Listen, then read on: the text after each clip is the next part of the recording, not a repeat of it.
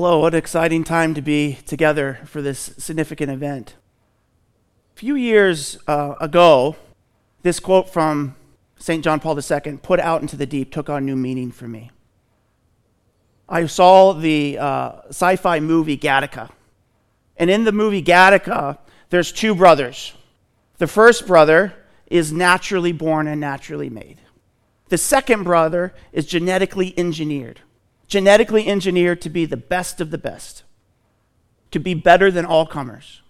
These two brothers would compete a lot, as brothers do, and the way they would compete is they would go out into the ocean and they would swim. And the first one that would return back to the shore would lose. And as you might guess, the genetically engineered brother would win over and over and over again. Until one fateful night, when they were older and they went out and swam, the genetically engineered brother couldn't keep up. And so he started to turn back to the shore.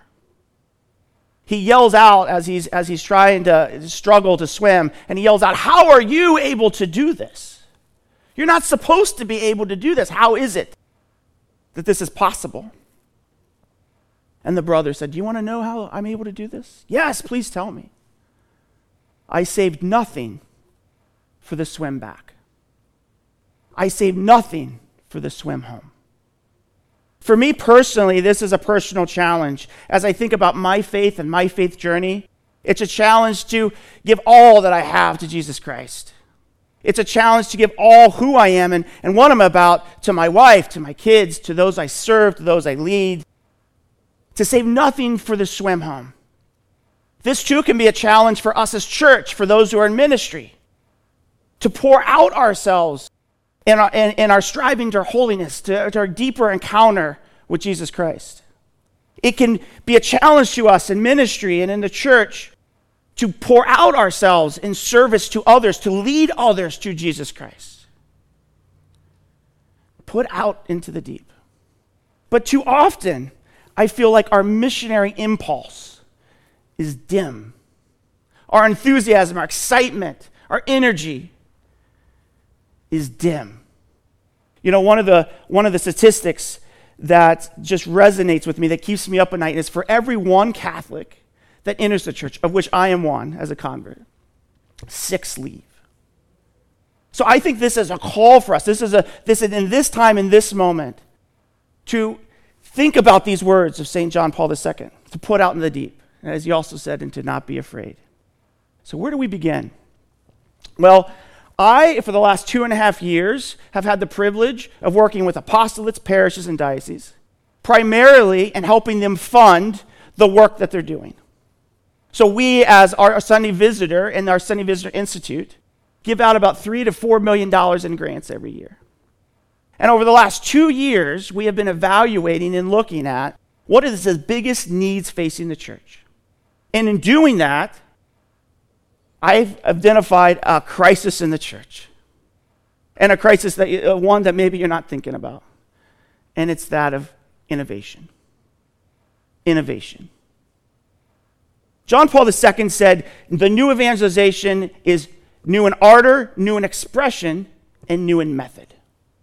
It is this innovation that I'm looking at, new in method. So I'm not talking about, and we're not talking about, innovation on doctrine. I became Catholic because of the beauty of the teachings of the Catholic Church. We're not talking about being innovative in how we do Mass and liturgy. We're talking about innovation in how we reach out, how we engage in new culture and new generation. In many ways, you can think about this as some of what the Second Vatican Council was about, right? We are church, we are missionary in nature. That is who we are as church. Church, what do you say of yourself? We are missionary in nature. And it's looking at new ways and new ways to express ourselves and new ways of implementing and drawing people to Christ, to a greater encounter with Christ, and certainly with his church. So we have identified a need within ministry in the church for innovation, for entrepreneurship, for design thinking. And we need to do it inefficiently. This is going to take some explanation. Efficiency in and of itself is a great thing, right? When I do my dishes, I want to make sure there's a working dishwasher, that those dishes can get done efficiently. Right? When we at our Sunday Visitor is the leading producer of offertory envelopes in the world. Over 600 million envelopes are produced in a facility in Indiana.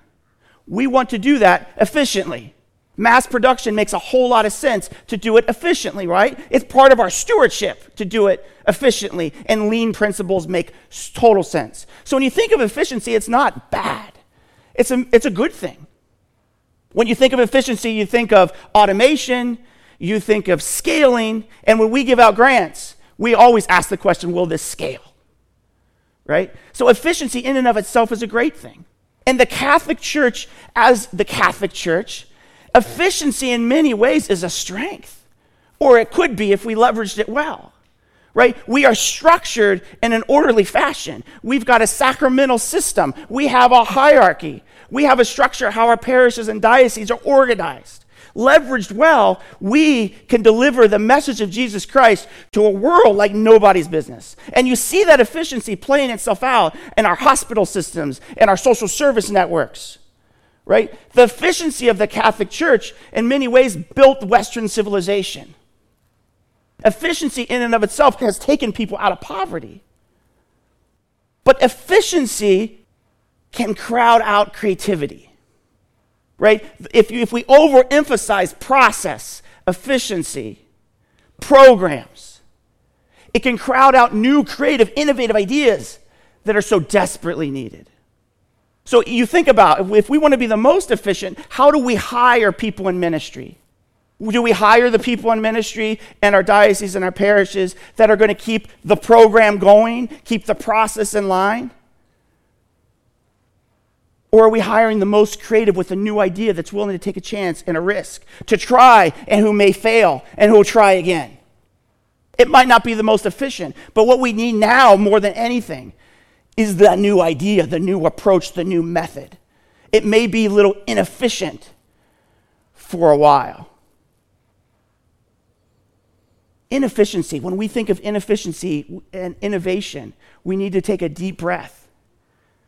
And be more relational and personal and person-centered. And when I think about what Pope Francis is calling us to, he's not using this word, but when he's talking about accompaniment, right? He's talking about being person-centered. He's talking about let's take a little step outside of our efficient systems that may be marginalizing and keeping people on the peripheries. One example, I worked in a parish for 8 years and did marriage preparation. One of the things I pride ourselves on at that parish is we would get calls time and time again for brides. And what they would say is, we have called around to all these Catholic churches, and no one will marry us. Why? Because we weren't registered. I said, come on over. We'll take care of you. The opportunity to evangelize that couple was tremendous. But in many places in our community, they were not welcomed because they didn't fall into the structure or the process that we have established efficiently. You think of RCIA programs, you're going to have to wait until it starts. Let's keep the Holy Spirit at bay while we structure this in a certain way that's the most efficient. So this is what I mean about thinking a little more inefficiently and more person-centered and relational in accompaniment. And I think we desperately need it. We need to be inefficient innovators now. There's a certain need for urgency. Every Advent, we think about and we talk about the second coming of Jesus Christ. It's probably not the main focus for most people in their parishes, but it's part of Advent. What if we had a certain sense of urgency that Jesus Christ could be returning at any moment?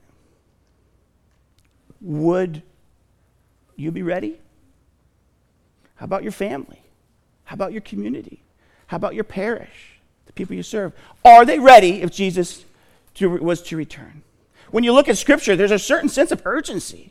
You know, there's scriptures that talk about the wise bridesmaids that are waiting for the bridegroom to return, and they're prepared and ready to roll. Right? When you look at the early church, there's a certain sense of urgency.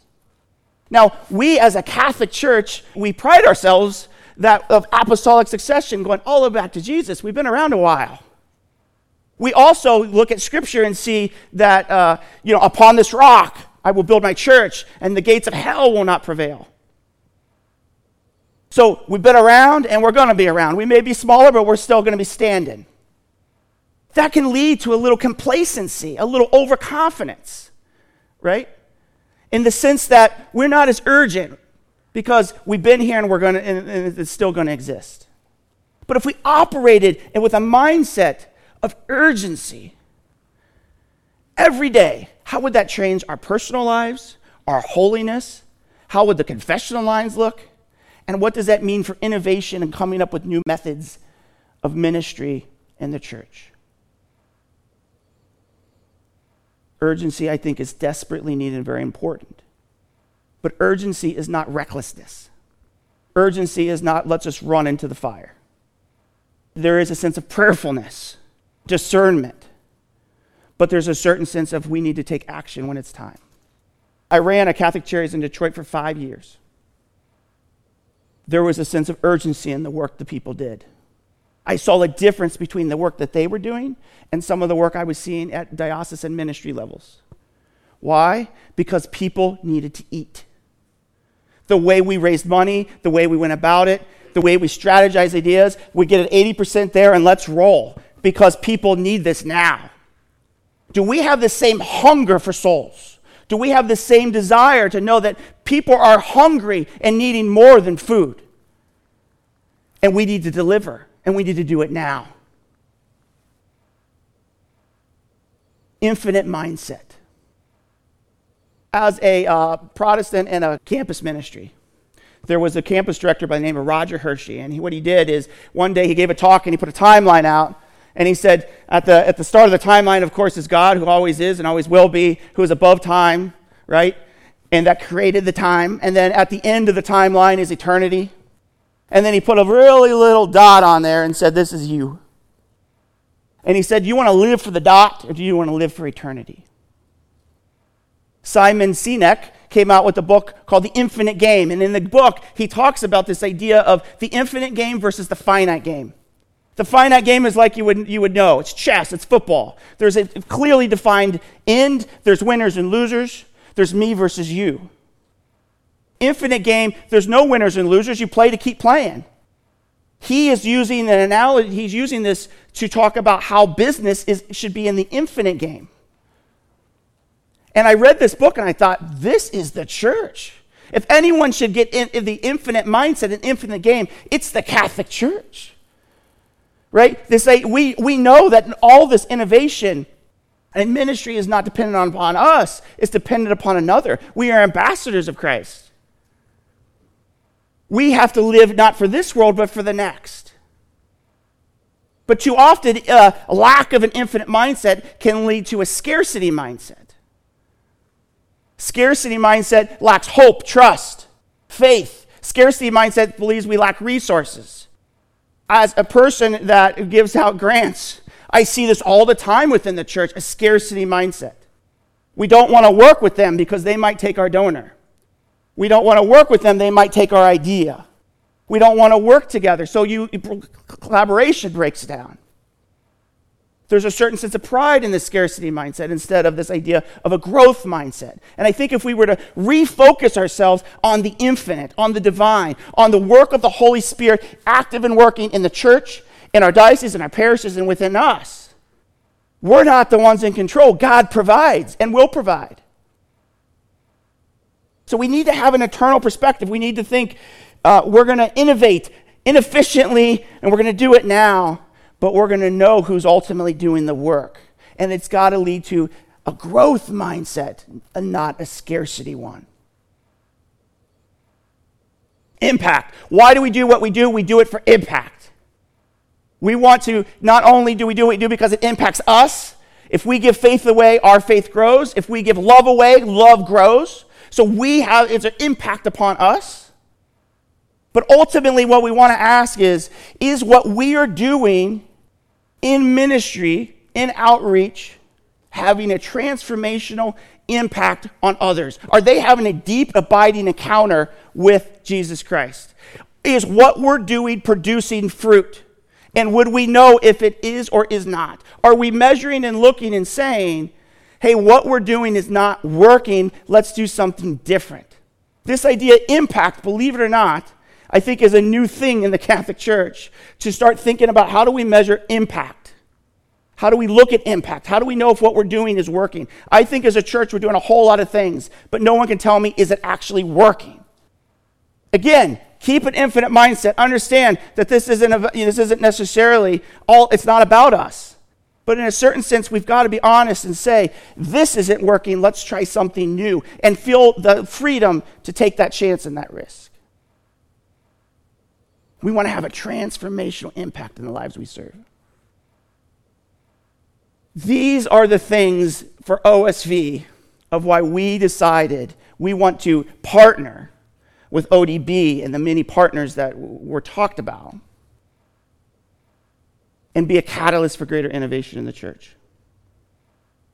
We are so grateful for the speakers that we have found who get what we're talking about here, that are passionate, excited, experts, that are going to help us start a dialogue and a conversation. I am also thankful for all of you, for you who are here, for you who are watching us or hearing us and hearing these talks.